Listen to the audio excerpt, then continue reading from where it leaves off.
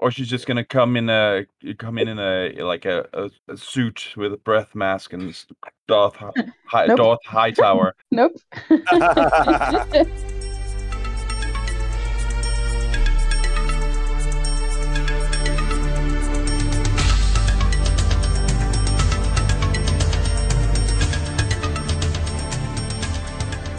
Hey everybody, this is Vassals of Kingsgrave, and we are Wolfcast.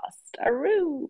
We are vassals who are typically in Europe, but also with our friends from the US on occasion, here to discuss House of the Dragon, episode 6, titled The Princess and the Queen. So highly anticipated because it had the cast change.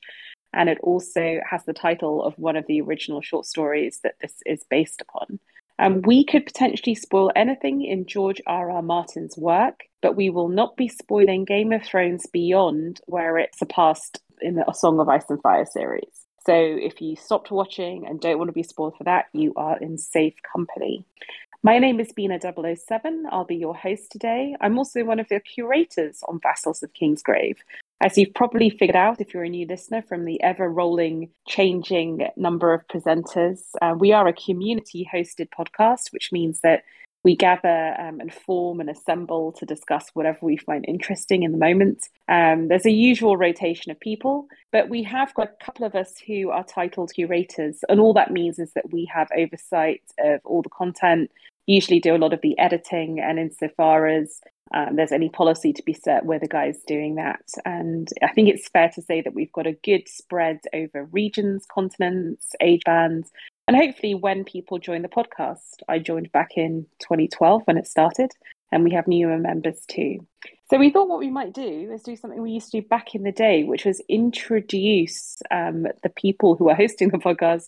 Let them tell you a bit about how they got into A Song of Ice and Fire and George R.R. Martin and who their favourite character is. We're not going to do everyone because that will take forever, but we will rotate round in the next couple of episodes. So today I'm going to start off with Mary and then Patrick the Tall, who are both curators on Vassals of Kingsgrave.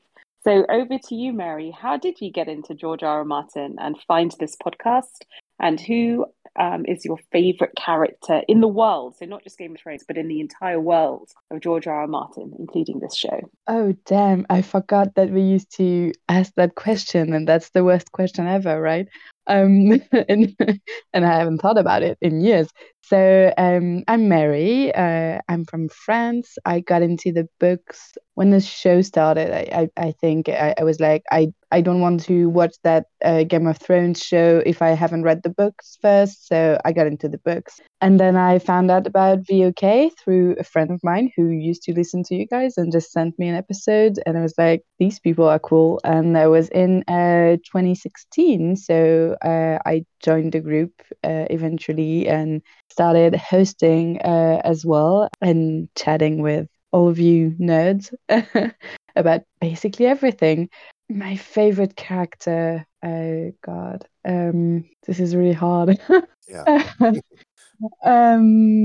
This is Well, you can do a couple. We can do a couple. Okay, I can do one from Song of Ice and Fire and one from House of the Dragon because I feel like that's the characters we are invested in at this moment. Game of Thrones, I'm gonna go with Sansa, and I'm gonna remind everyone that I haven't seen the show. So my view of her is purely book based. And from House of the Dragon, I'm gonna go. Okay, my heart wants to say Daemon, but my brain is like, no, he's too fucked up to be actually your favorite character. So I'm gonna go with Lena, who we've seen this week and who's awesome. And I'm sad that we don't get more time with her. And that's it for me. Yeah, she was very badass. Okay, then over to you, Patrick.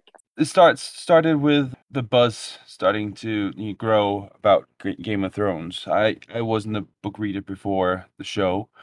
I got into the series. I watched the first episode like 5 times before the other one got out.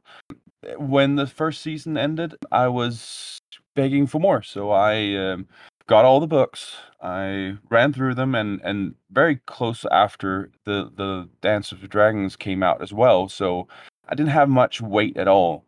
But then I was done with that, so I needed someone to some community because I was the only one who's read all the books. So I ended up listening to a podcast of Ice and Fire, and through them I learned of a subsection of nerds that when the Game of Thrones season 2 came around, seemed to be very open to new members, and I tried to put my name into the hat, and Bina accepted my application. So that's how I got into it. And my favorite characters are, and I will do one for each of the 3 works. So I'll do the Victarion for Game of Thrones. I'll do Duncan the Tall. So Duncan the Tall from Duncan A. Obviously.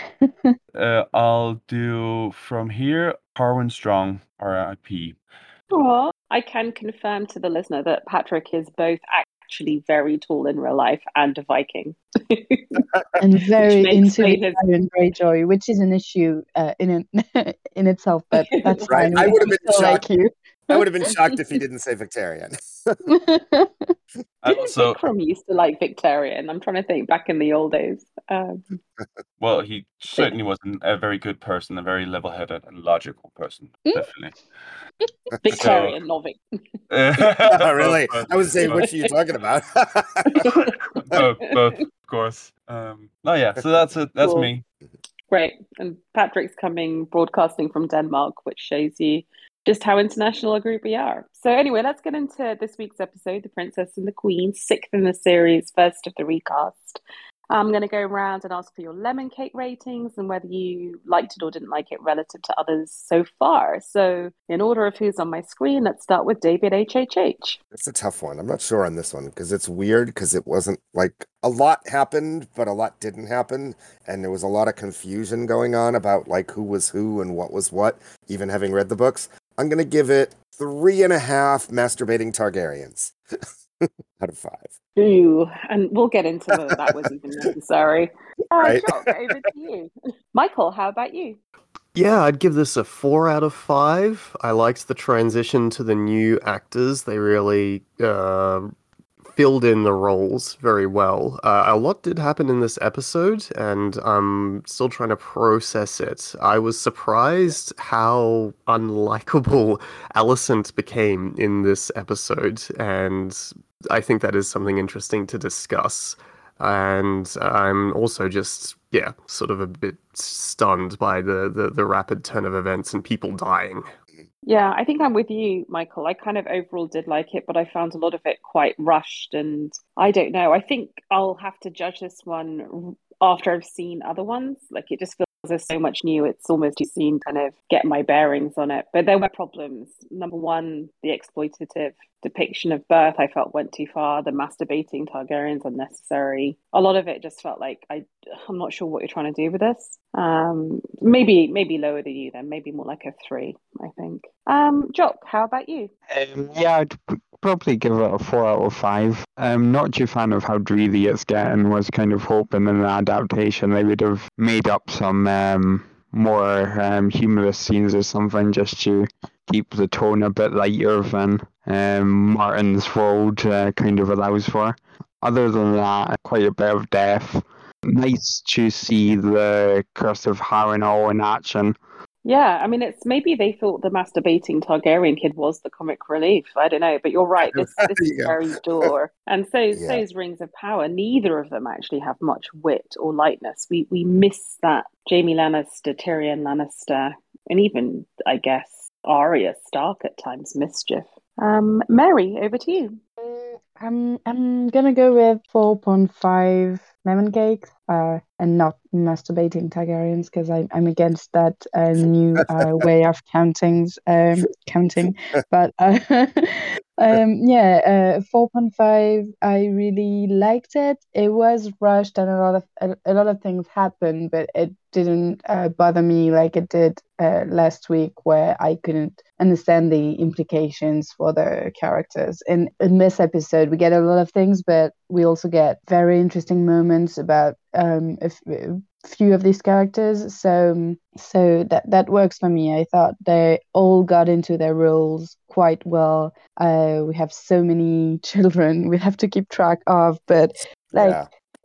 I like it that they didn't shy away from the number of characters in this story, you know. So there's still a few of them who have to appear yet, but it's good. They could easily have cut a few and just I mean, I know they all die terrible death that they want to show one by one probably, but still they could have introduced them not all at the same time, or cut some of them, and they didn't, which I appreciate, even if we don't have Daron yet, the fourth kid of Viserys and Alicent. Anyway, I'm gonna need I'm throwing that out there. I'm gonna need a chart of what the different dragons look like, because I'm never gonna be able to tell them apart.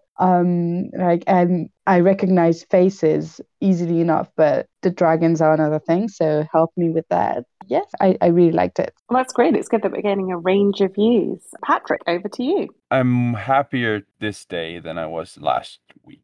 It's less Game of Thrones and more its own, which is good, I think. I get a feeling that this feels like a thriller in some sense. Like I feel like I feel angst for every episode and for all the characters that I'm now seeing, all the children.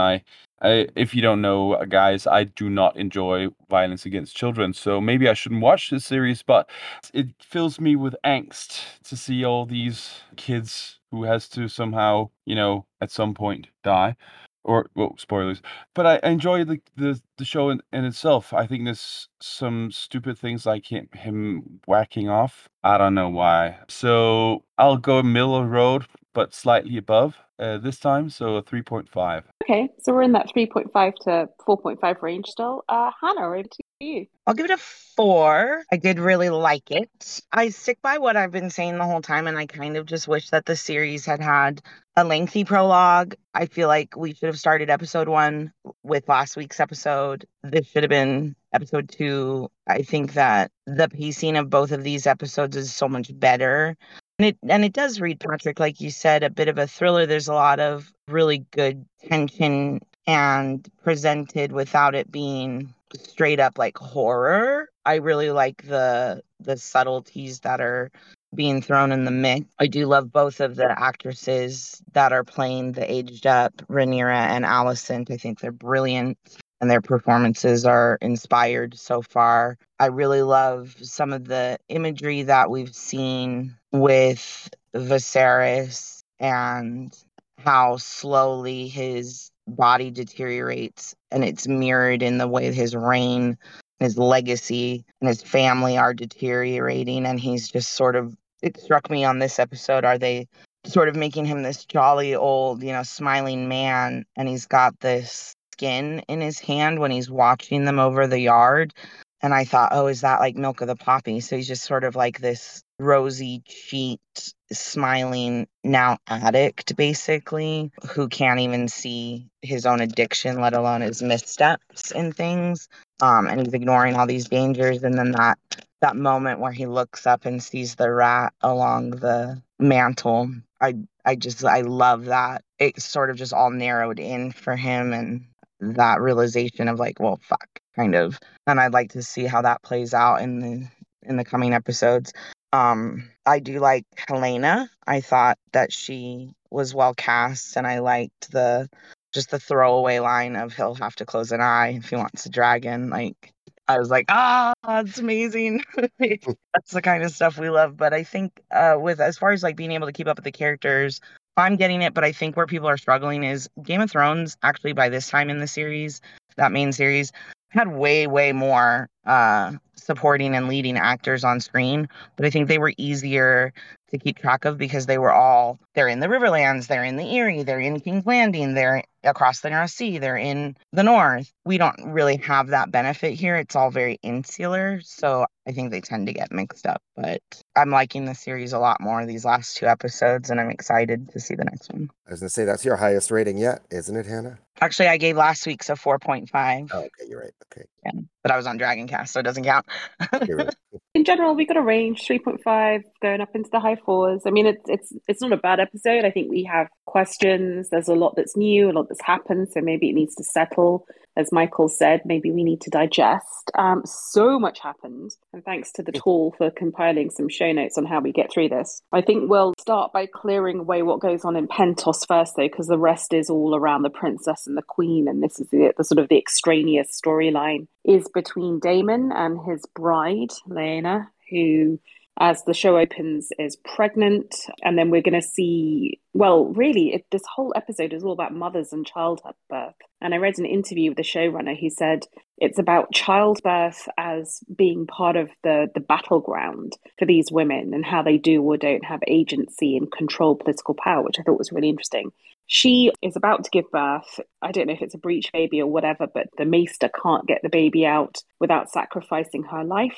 And she decides that, unlike Emma, that we saw in episode 1, that she is going to take control of her own destiny, and she goes down and asks her dragon to scorch her and indeed her unborn child on fire, which is, on one sense, it's a badass decision. On the other hand, the child goes with her, which I thought was a little bit harsh. How did you all find the events of Pentos? And also the fact that, Damon is offered to basically be almost a mercenary dragon rider for the rulers of Pentos in their sort of war with other members of that part of the world. And she seems to be the one with the sort of the dragon rider pride, and I would say Valerian pride, but Targaryen pride, saying, is this really what we're reduced to? Is this what you want to do? So she just comes across as a total boss lady. But how do you feel about her character, how it varies to the book, and the decision she makes at the end? So the first thing I thought about this is that I think it's also not just for her, but for Damon, it's an interesting character choice that he gets the same decision to make that Viserion did last week, or not, I mean, 5 weeks ago, where he has to decide, do I go for the kid or do I let my wife die? And he makes what I would think is a surprising decision, given that, he's being set up as kind of the villain here. And, in the whole series so far, that he makes the decision to spare his wife. He can't do that. And I thought that was a really cool choice, especially since, we get little hints in this episode that maybe it wasn't, going as well as he'd hoped and everything. So that, for him to make that decision and then her to make the decision she did, which was pretty badass, yet depressing as all fuck. But, I thought there was some nice character choices there all around, and we'll see where that leads us in the future. I mean, yeah, that episode definitely, and that scene specifically, it definitely helped to rehumanize Damon a bit. I'm not sure he actually made the decision. The way I read the scene was that, yeah, he would have gone for no, you're not going to cut into my wife, but he didn't really have the time because she just left the room because she was hearing this conversation. But maybe I was just not concentrated enough, and he did choose. But in any case, I think I thought the same as you, Bina, that it might be perceived as a little bit selfish from her part to commit suicide by Dracarys with the child. So I think the implication was that this baby was probably not going to survive either. And I guess I would also point out, or I would also, something that has been raised is whenever you have this sort of, is it the mum or the child's decision that's framed in these pregnancy dramas, in many other shows, the mother's always like, no, save my child, save my child. But I think a mother has every right to say, no, fucking save me, I want to live. 100%. I guess she wasn't making the choice to live. She was choosing to go out her own way. But yeah. As a mother, I'll weigh in and I will say that if you knew for a fact that baby was not going to survive, but there was a chance for you to, that would be the only circumstance that I could see a mother not instinctually saying, no, do whatever you can for the baby. Yeah, because you've got the other kids to mother and parent. Unfortunately, in this world, that's not a choice. That's not. There's no procedure to be offered to allow for that.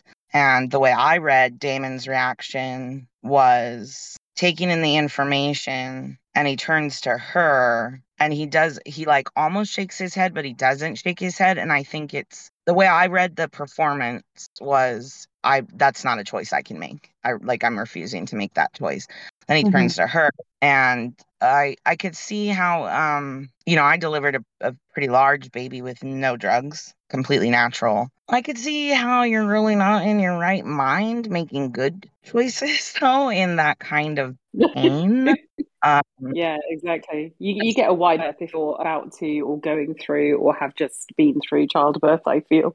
It's kind of funny actually, because I was really criticizing just the gnarliness of the opening scene and is it necessary? Is it explosive? But maybe I'm changing my mind after what you've said, Hannah, because I just think all these historical dramas I watch and these books on history that I love, so many of them are driven by inheritance and, has such and such guy managed to have a son? And it's all very antiseptic, isn't it? And very sort of removed from the reality of the women who are in the crosshairs, have very little to gain, but everything to lose from what they're doing. This sort of thankless, pain medicationless task that they're given. So maybe my sort of instinctive revulsion to seeing it is kind of exactly what they're trying to counter and say, look, this is the reality of this. This is the reality of Henry VIII and his wives. This is the reality of what it was and probably is for a lot of mothers. So I'm coming around to the idea actually that this was a really bold choice. I Yeah.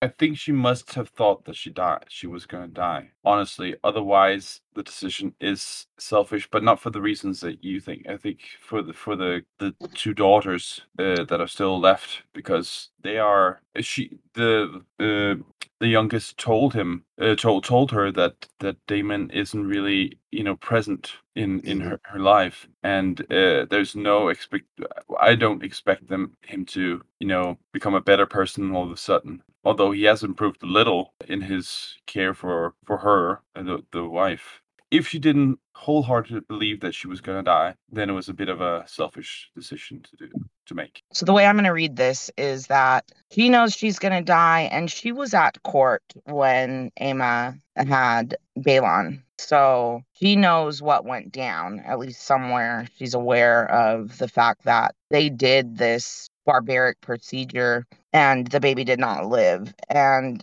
perhaps in that moment of looking at Damon and knowing all the things that he is and isn't, she decided it would be best for the child to remain with her than to grow up potentially with severe deficits in this world with him as a father. At least she knows that her other girls are grown enough to be somewhat self-sufficient, regardless of whatever Damon's actions and reactions are to her death going forward. I mean, I don't know that all of that went through her head while she was making that decision, but to clarify just my thinking, I had the thought that, yeah, she kills herself and her child, but I wouldn't conclude that it was selfish. That's not I had the thought, but that's not what I would go with at the end of my thinking, because it was a very tragic scene. And I agree. I think she decided to take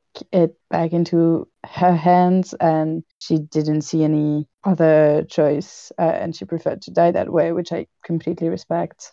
On the girls, I actually I liked the fact that in just a few scenes we get a bit of the personalities and how Bela is feeling neglected by Damon because her dragon hasn't hatched. And that, like, the dragons are a big theme obviously in the show, but in this specific episode as well, like we can see how they represent power, and all of the kids want them, and not just because it's a nice pet to have, because it clearly isn't, but because it sets them apart and they don't feel as powerful and without. So I like that they did that with these two girls as well, in parallel of the boys in King's Landing. Yeah, I mean, I have to say, I think if there's any chance the child could have been saved, I still think this is a selfish way to go. I know that comes across as really judgmental. I don't believe a mother's life should be sacrificed before a child's, but if there's a chance the child can survive, then they should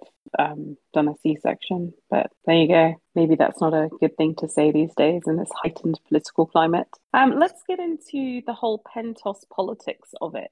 So, they made a deal. Damon is considering taking it. He seems really lost in this episode, actually, and really kind of, I don't know. I don't want to say impotent, because obviously very loaded in his case, but he just seems Or not. very anonymous, from this boisterous kind of punk that we saw in the early episodes. He just seems really subdued. How do you feel about the political deal that's being offered? Or are we just meant to see it as another example of how Lena's a boss rather than to get too worried about the intricacies of it? Oh, I think it was a good deal. Honestly, I think a lot of things would have gone differently if he had taken that deal. So I think it's fair to say that the dragon wants what it wants mentality that Lena is in a higher amount showing. It needs to be there for the show to go on, but it also shows that, well, he's much older. He has had the craving to ride out and show his worth several times, and has been rebutted every single time for it. He's not gained the love of his brother or anyone from his deeds. I think he's just broken. When you're a broken man, where you still have something that you enjoy, some aspects of your life that you find great, I think he's as content as he think he can be in this situation. Yeah, it's quite literally pathetic. Like, I felt the pathos of it. I think broken is a good word for it. I don't know. I think he probably should have taken the deal, but we know what comes after. They don't. What do the rest of you think? Anyone think Lena was right? I do actually. Like we know what's going to happen, so obviously we know he's not going to bring very good things to the whole thing.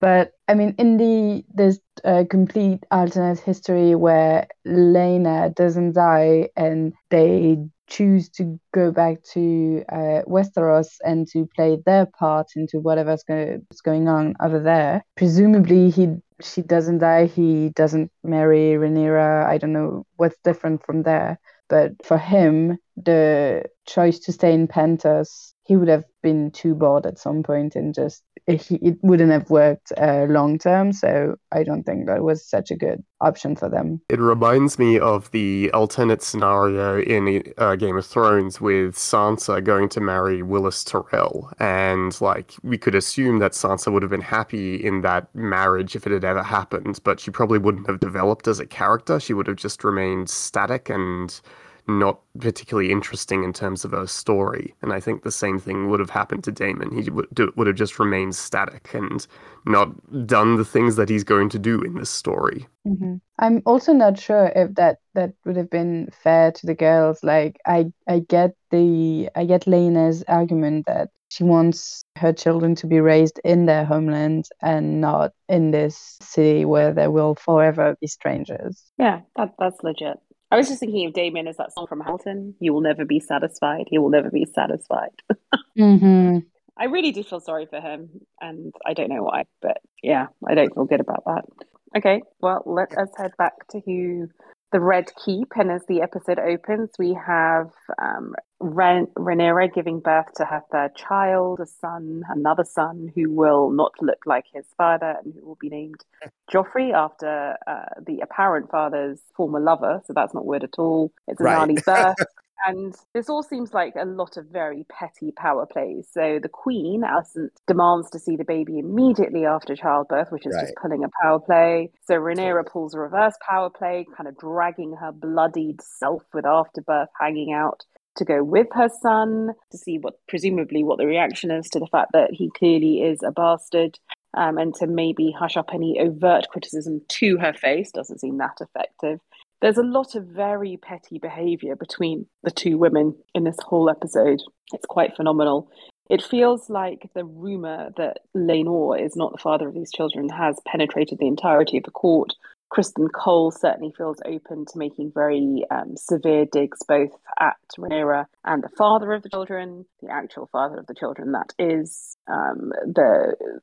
Alicent is very clear about what she thinks is going on and the fact that it's an insult to the crown, evidently wanting to have Viserys turn against his heir because he will then be passing on the crown through her to Barcis. But Viserys seems to be still in his bubble of self-denial. Clearly he must know what's going on, but he wants to turn a blind eye to it.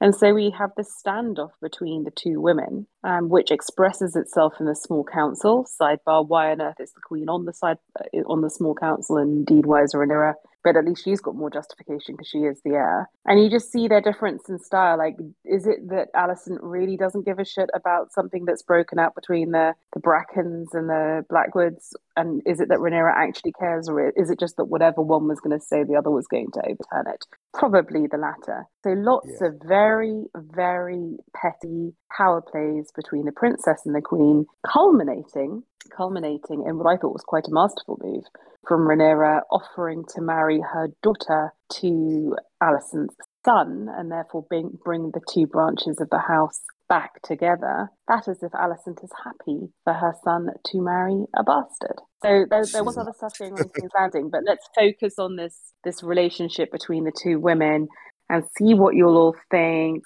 Yeah, it was a very interesting relationship. I would say that I think the guys were also pretty catty as well, but the difference is that they can start punching and sorting each other, whereas the girls have to stay nice and not do that. I thought the ending marriage proposal scene was very smart in terms of a political arrangement, but was also a calculated move on Rhaenyra's part, asking it in front of the small council, because if Alicent refuses, then you can sort of say, oh, look at me, I'm the wounded party, I made this offer, but perhaps she knew she was going to reject it. I am very sad that Alicent didn't take it, though, because even Viserys seems to think that it's a great idea.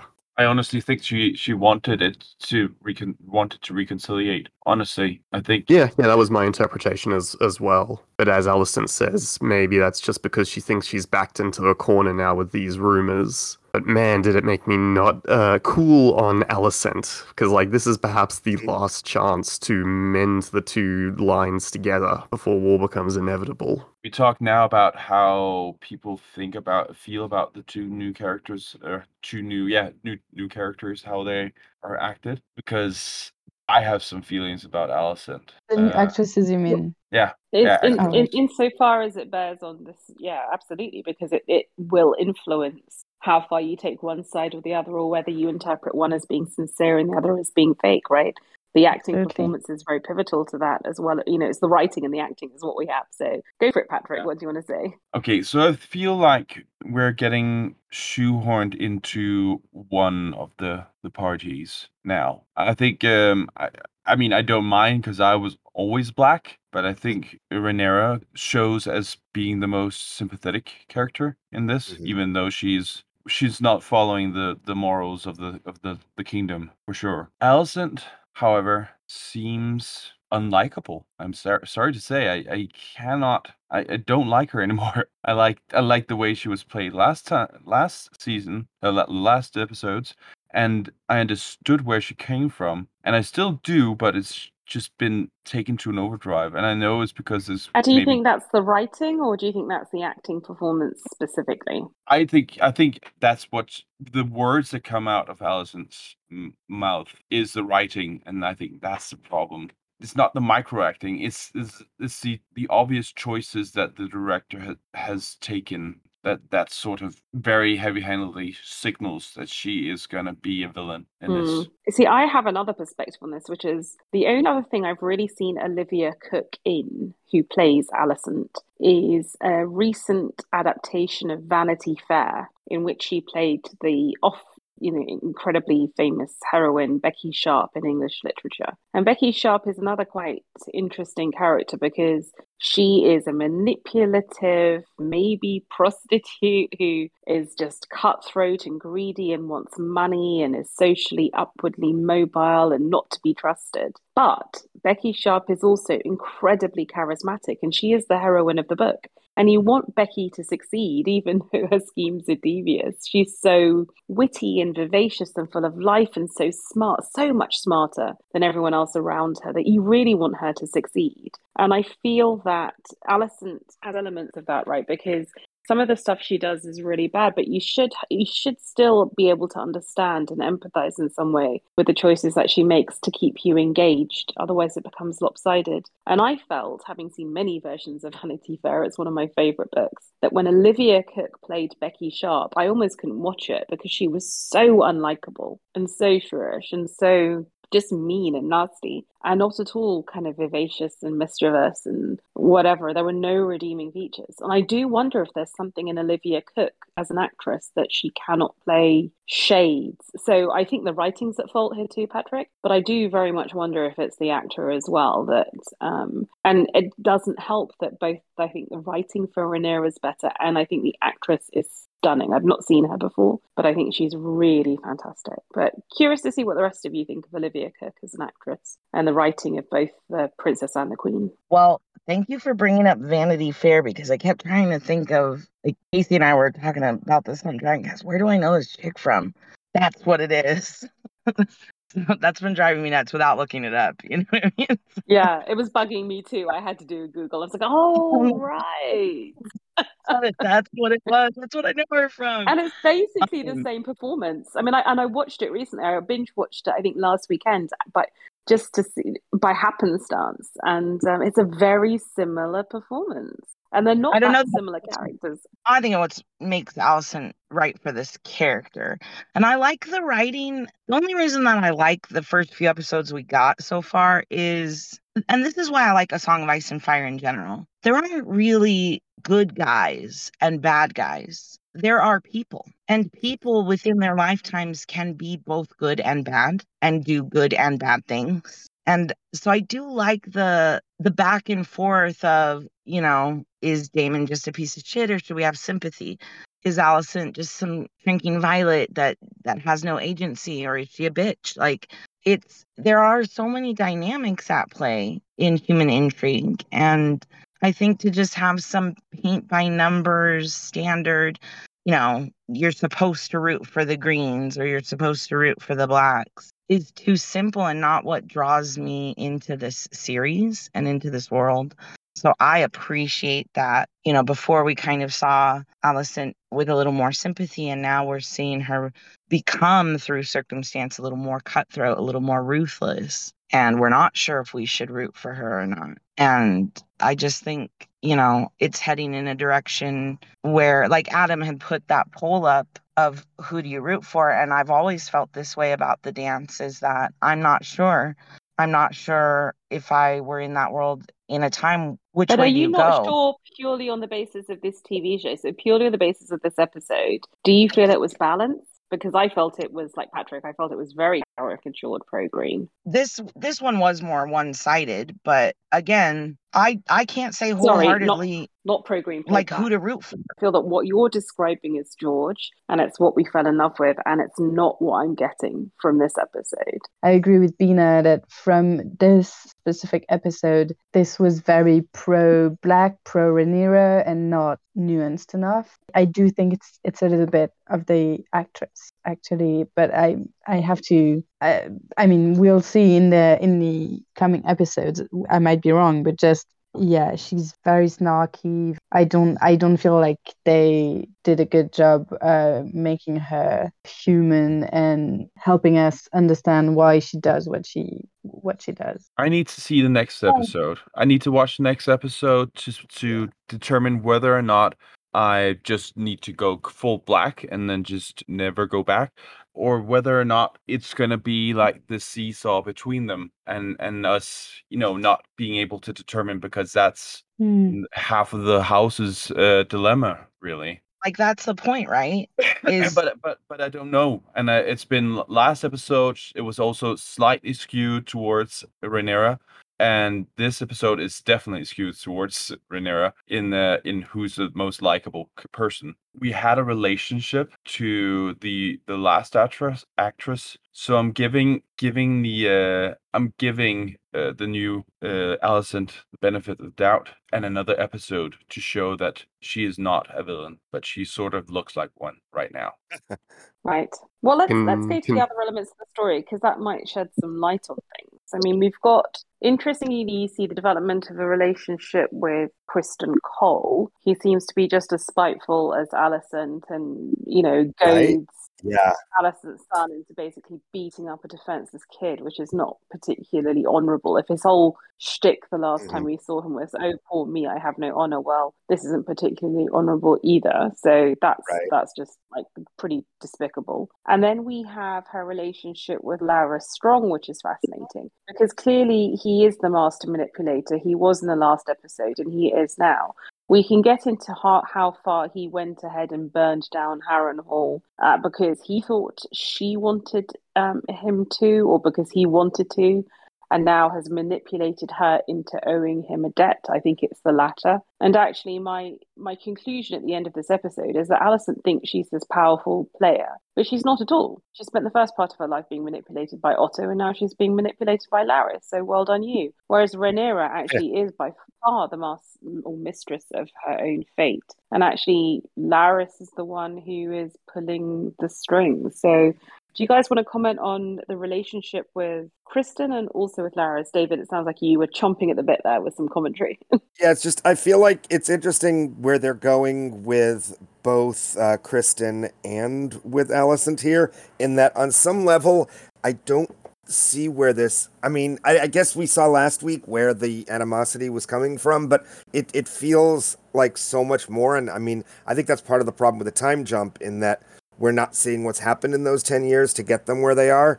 And something I'm interested in, if this is meant to be a motivation, is that in an interview I was reading just before, I think it came out just before the last episode aired, the Alicent actress Emily Carey has a comment in the interview which I had found interesting, and I didn't catch at the time. I read this like yesterday, and where she says that one of the reasons she felt betrayed was that she said that her character, one of the reasons she was upset with Rhaenyra is that she slept with him, and that she meaning Alicent was in love with him. And I wasn't clear if she was hinting at Kristen or Daemon, but I think it was meant to be Kristen. So did anyone see that? Like, I think she was getting at. I'm wondering if that's part of what's bringing this, like, especially with the two of them getting so close now, and like, you know, and being so bitter and angry, if there isn't something unofficial, at least behind the scenes, going on between the two of them. I Is just that what think they it's were an going epic fail. You know, whenever we're having to look at showrunner interviews and actor and actress interviews to figure out what's going on, that's a fail. If there's jealousy, I think it's less about a specific person than, oh, I fancy Daemon, you slept with him, or I fancy Kristen, you slept with him, than the very idea of sexual agency. I think it's more jealousy that I have to shag Viserys and have his kids, and I have no sexual fulfillment in my life whatsoever, and you're going off being very sexually independent and being sexually fulfilled. And there's envy there, and she's enjoying her sex life. So I feel that even now in this episode, basically she's flaunting the fact that she's getting good dick in front of Alicent, and Alicent doesn't like it because she is not. But I mean, is she really though? But to be fair, is she? I mean, it's not her fault how the babies come out. You know, like what? I mean, in what way is she flaunting? I mean, I think she feels that she's flaunting. I think Alicent feels that Rhaenyra is, but I don't feel like she is. Oh yeah, no, I don't think Rhaenyra is flaunting anything. I just think that ultimately Alicent is very jealous of Rhaenyra because she knows that Rhaenyra has taken a lover and is sexually fulfilled, and she is not. And she's been in this marriage now for 10 plus years, and the only sexual partner she's probably ever had is Viserys. So she's probably never had an orgasm. So yeah, she probably is bloody pissed off and frustrated at this point. And she's seeing Rhaenyra basically having fun. Right. And if you had Fabian Frankel in front of you, Criston Cole, I'd be a little repressed and upset and frustrated myself. But in any case, I guess I'm just like, I'm wondering if they're going for that, and if that is going to develop any further, if it's just meant to be subtext. Because at least the actress from, at least the first Alicent actress, seemed to think that there was subtext there, and I didn't see that. So I'm wondering if anyone else picked up on anything there. I need to rewatch the episode where Criston Cole is introduced, because other than that, they don't get any scenes together really, other than the last bit. So, so I don't know if it's done. If it's meant to be like that, then it's poorly done, sadly. Yeah, I agree. So, here's the biggest subtext that I've got, and I touched on it last week in Dragoncast, but I have to say I think you're all coming down a little hard on Alicent, and perhaps, like you said, Patrick, and I could be wrong, but this is what I think it's meant to be, and perhaps it is poorly done, but I have the context of the books. I believe the scene when Otto is dismissed and leaving King's Landing and the conversation he has with Alicent is very critical to her motivation in the story. I think it plants a seed of terror that grows in her, even as she wants to support Rhaenyra and support her claims. Will the Lords of the Realm allow her to do that? They could use her children as pawns in a Game of Thrones. And the more missteps Rhaenyra takes and the more wild oats Rhaenyra sows, it makes that more and more likely to happen. So if she is But someone that who's one conversation is carrying a lot of weight then, isn't it, Hannah? Right. And I would say Well, I that, think so. I think I mean, Sarah, think Dr. Blood, said it on the purpose. Discord where she said, she's becoming a self-fulfillment prophecy right now. I mean, there is probably a world in which she could have bent the knee, pledged to support, and been fine. But she's just becoming, by her actions, she's becoming less and less secure. But like Lee says to Rhaenyra, will that actually be allowed to take place? If they want a man on the Iron Throne, they'll find a way to get it. They're not going to allow a woman to sit it. And I can but she has see, heirs now. is that going to I matter? mean, And again, the whole presupposition was that she would have. The whole presupposition was that Rhaenyra would have male heirs, and therefore she could, if worse came to worse, reign as Queen Regent while her son came of age. Of course, now having bastards puts a bit of a spanner in the works. But Alicent wasn't to know that at the time. I think she has serially miscalculated. I think in her relationships with Larys Strong, she's shown herself to be basically tactically stupid. And yeah, I am coming down harshly on her in this show, not in the books, but in this show. I think they're depicting her as a lost little girl who is manipulated hither and thither and is playing the Game of Thrones incredibly badly. She's out of her mind with Tara. And Really?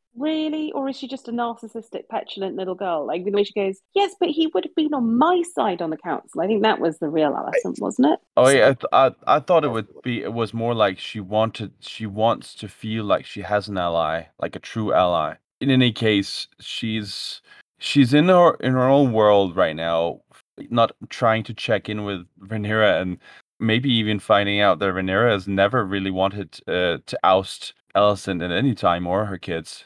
If she had tried to conciliate, I think she would have found that it would not have gone that way necessarily. But yeah, that paranoia doesn't come from nowhere. We see Alicent hearing these lords in the hunt call her son Aegon II while he's a baby. I mean, she's been living under an umbrella of extreme paranoia and a very slippery sloped place for her to be. And I think that over time, that would have you deteriorate mentally and in decision making and try to balls up and acquire power. She's just doing a lot of, it's miscues, but perhaps I'm reading into it too much with the book perspective, but I think that this is what I've always loved about the dance, and it's what frustrates me about the dance is I don't think that there is a side that you can just come down and say like, well, they're right and they're wrong, and you should root for this person, because it's just such a complicated fucking thing. Viserys should have either not gotten remarried, or he should have changed the succession once he had a son in an effort for political stability. And I'm not saying I agree with that misogyny. I'm just saying those are the parameters in the world that you live in. And how did you expect this to go down? Yeah, no, I don't disagree with you, Hannah, for the book. I'm just saying the show is a different beast. And the fact that the show is a different beast and a much more caricatured, simplistic beast is shown in the character of Larys Strong, who, frankly, for me, comes across as Count Rugen from The Princess Bride. I mean, he's doing everything up other than twiddling his moustache in this episode. It's so badly done. Yeah. Maybe she's like Anakin.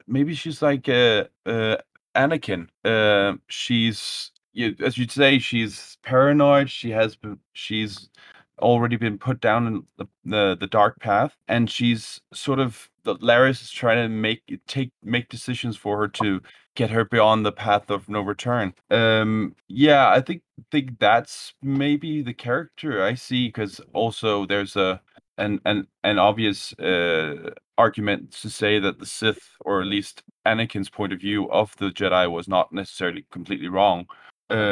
So yeah, well, new canon for me, head canon in this show at least. She's Anakin. I would argue prequel Anakin was a poorly written character, so yeah. There you go. Well, then it fits even better.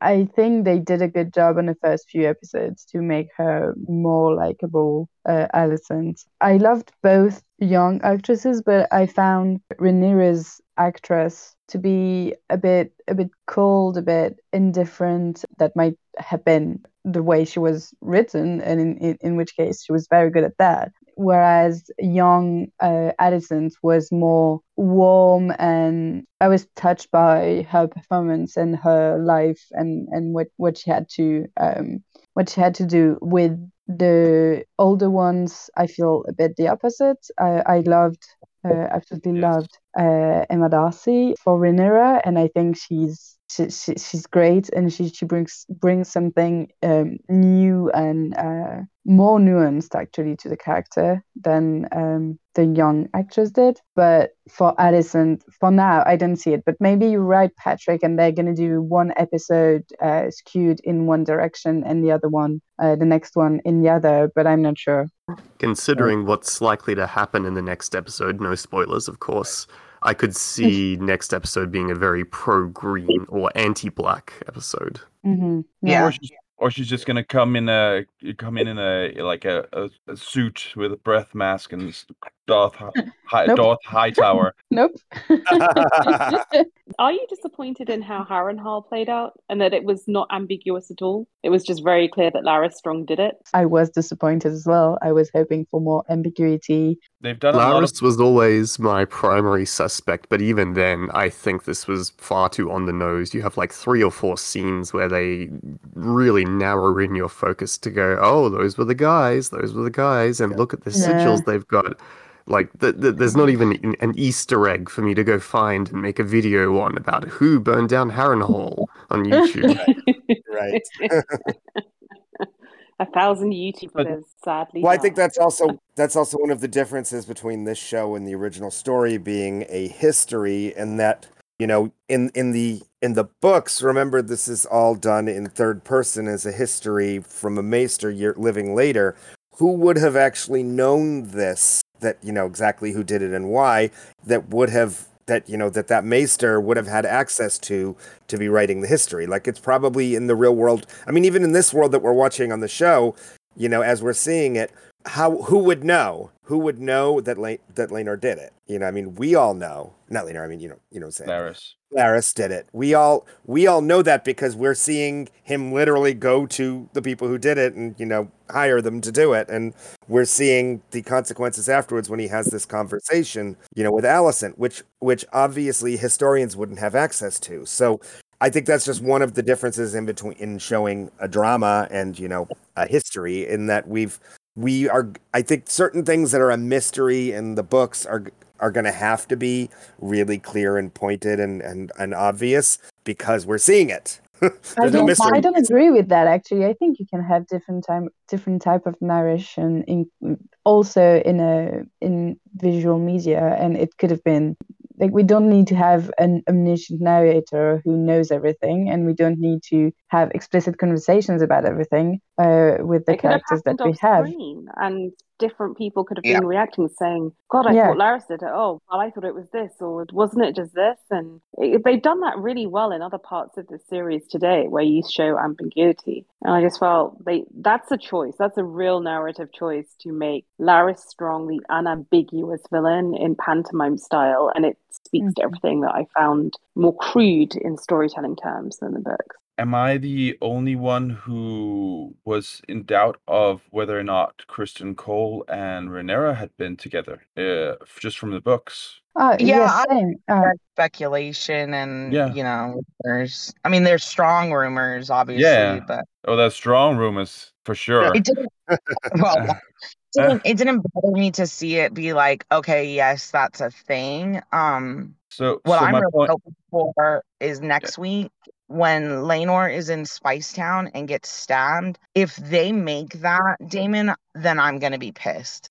Yeah, if they show Daemon like paying Carl to do that, Carl Cray, I'm gonna be fucking pissed off. Yeah, I mean, I think this just shows that this show wants to tell it. You make it very obvious what's happening. I think for me, both Larys killing his family and Rhaenyra being with Kristen Cole was always a question. I didn't think at all any time really that it was actually happened. Well, and And Rhea, like her death and Damon's Yeah. involvement as well. Like, well, that's different for me. But though the two others at least are so on the nose that I think it is sort of bad. I mean, it isn't clearly a way to simplify the whole thing for them. It's for sure easier to show us something definite than to try and show us different possibilities and int had stuff. And also, if they want sex scenes, they have to make it explicit. So I think it's a bad choice. I agree, Patrick. I think I would have preferred, but maybe that's just the book nerd in me. I would have preferred more ambiguity in both who killed the Strongs and did they actually do it. yeah, like I agree. really need an answer to Summerhall. I don't know that I needed an answer to whether Kristen Cole and Rhaenyra had an affair, right? Like, there's some What things I matters do. is that they loved each other. Like, that's really all that we needed to know. Or not even loved each other, but had a thing for each other both ways. I wouldn't even call it love. I think they're just united in spite and united in judgmental, ho-faced, holier-than-thou judgment of Rhaenyra. Infatuation. Is that a satisfactory word? No, but Yeah. Michael, are you saying More of a bitterness. are you saying Rhaenyra and Kristen Cole or Alison? Yeah. Rhaenyra and Kristen Cole. Yeah, I agree. I think Rhaenyra and Kristen, we don't need to have them having sex. We don't need to have him ask her to be his wife and to go away. We just need to have them have something for each other and be close. But we didn't need to know how specifically. The funny thing is, Oh, sorry. Yeah, I was talking about Alison and Kristen Cole now. Clearly, Right. Sorry, Okay, yeah. that's different. Yeah, so exactly. the funny thing is, I actually think that Allison's reaction now in the show is what I felt like Kristen Cole was, like how he was acting in the books. So disillusioned with Rhaenyra and the image of this perfect princess, that he sort of just completely went the other way without having sex with her, just having this princess on the pedestal and seeing that she enjoyed life and did not necessarily want him without the sex. I think that's how I felt like that Allison's sort of almost too pious idea of what the realm is what he had, and that sort of soured him. Yeah, I can see that. Mary, what was your final question? Didn't really talk a lot about the kids. Maybe that there's not so much to be said yet, but I did actually, everything with them, just the whole dynamic, the bullying of Aemond, Aegon being actually a twat, like he's saying about his mother. I was like, no, that's you, dude. It's not clear where they're gonna go, but I was sad that they're into this whole mess with is Laenor not our father thing. So yeah, just that it was pretty it was a bit, heartbreaking, wasn't it? yeah. My biggest problem with the whole thing with all the kids is that with the time jump, we suddenly jump 10 years and suddenly there's kids we've never seen before. And we didn't really get, I think, enough of an introduction. They tried to give some of it during the, the whole jousting and dueling and the, training montage there. But I feel like we didn't really get any of these characters all that differentiated initially, which is going to make it harder for us to relate to these characters when bad things happen to them. Because I still wasn't clear. Wait, whose kid? And I think it's too early to make that judgment. We'll know more next week. I mean, they're not doing another time jump for a while, right? So we're going to spend some time with these actors and these characters. Am I the only one that noticed the kid that we didn't see? Oh, Daeron? Daeron, right? He should be born by now, right? Yeah. So I don't give a shit about any of these kids. Right. I'll Well, say that. He's an easy character to shunt off to the second season if you had to.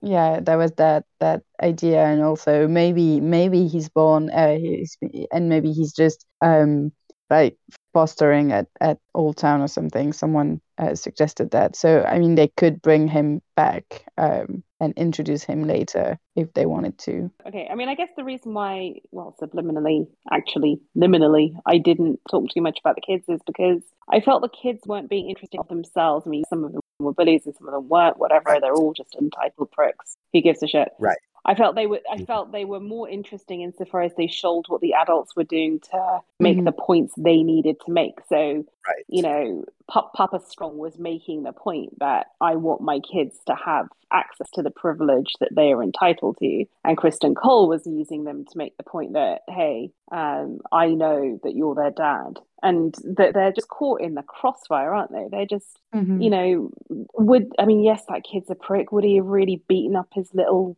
cousiny, uncle, nephew, whatever the fuck they are? No, probably not without the adults. Right. You know, so I just feel that I feel sorry for them because kids are kids, right? At that age, Right. even if they're pricks, that's not innate to them. That's just what they've seen of the world. And I just feel they're vessels for others' manipulations, just as Alicent is arguably. So I think once we've seen more of them, we can spend more time with each of them because at the moment they don't feel that differentiated to me. Exactly. And I really hope they do. To your point, David, I really hope they do in next episodes. But Right. at the moment, it doesn't feel we're quite there. So. I want to see Helena more because she's something. Yeah. Right. Aegon certainly Exactly. seems like a character as well. I mean, Mhm. let's go in maybe not too much, but why did they have to show him doing Right. that?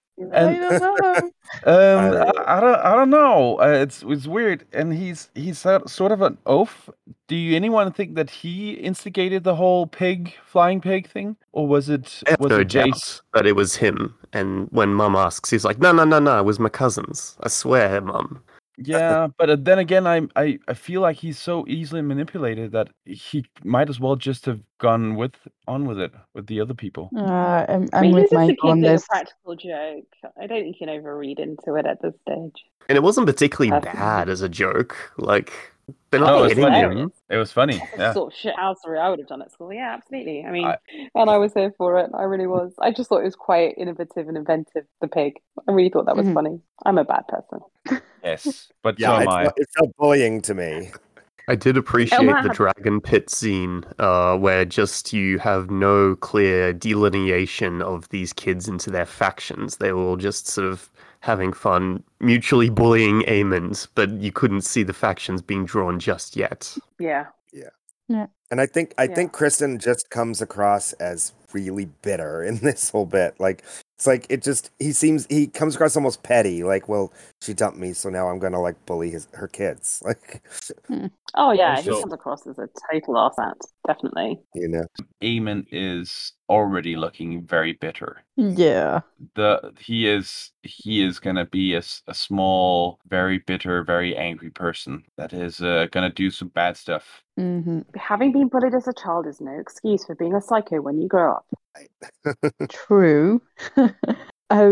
Bina, you meant to impress on us your knowledge of British history and Jane Grey and Mary and whatever. Someone asked and you said, I will talk about it on Wolfcast. Yeah, I wasn't planning to, but only because Stephanie asked about it on the Discord. Listener, do come and join us on the VOK podcast Discord server. You can find the link on our websites and on the YouTube page and various other places because that House of the Dragon spoilers chat is alive and popping. And Stephanie was asking about the relationship of Alicent and Queen Mary to Lady Jane Grey and the idea that Jane Grey was someone who was placed on the throne after the death of her cousin and was queen for 9 days. She wasn't actually crowned and then was ultimately killed by a reverse coup or executed. I was going to say, the gist of it was that, like, Jane Grey did not want to be queen. These were a bunch of, like, scheming lords that were trying to put her in front of Queen Mary. And initially, Queen Mary was like, I'm not going to kill this little girl. She